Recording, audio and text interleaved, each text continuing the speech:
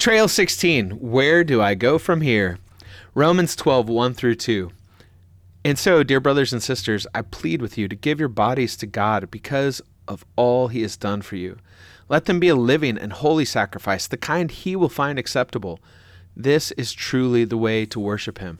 Don't copy the behaviors and customs of this world, but let God transform you into a new person by changing the way you think. Then you will learn to know God's will for you, which is good and pleasing and perfect. There are some movies where you get to the end and you just want more. You almost wish you could join in the adventure and never have it go away. I think that's probably the most exciting part of following Christ. The story has not all been written yet. You have an opportunity to participate actively in the writing of history.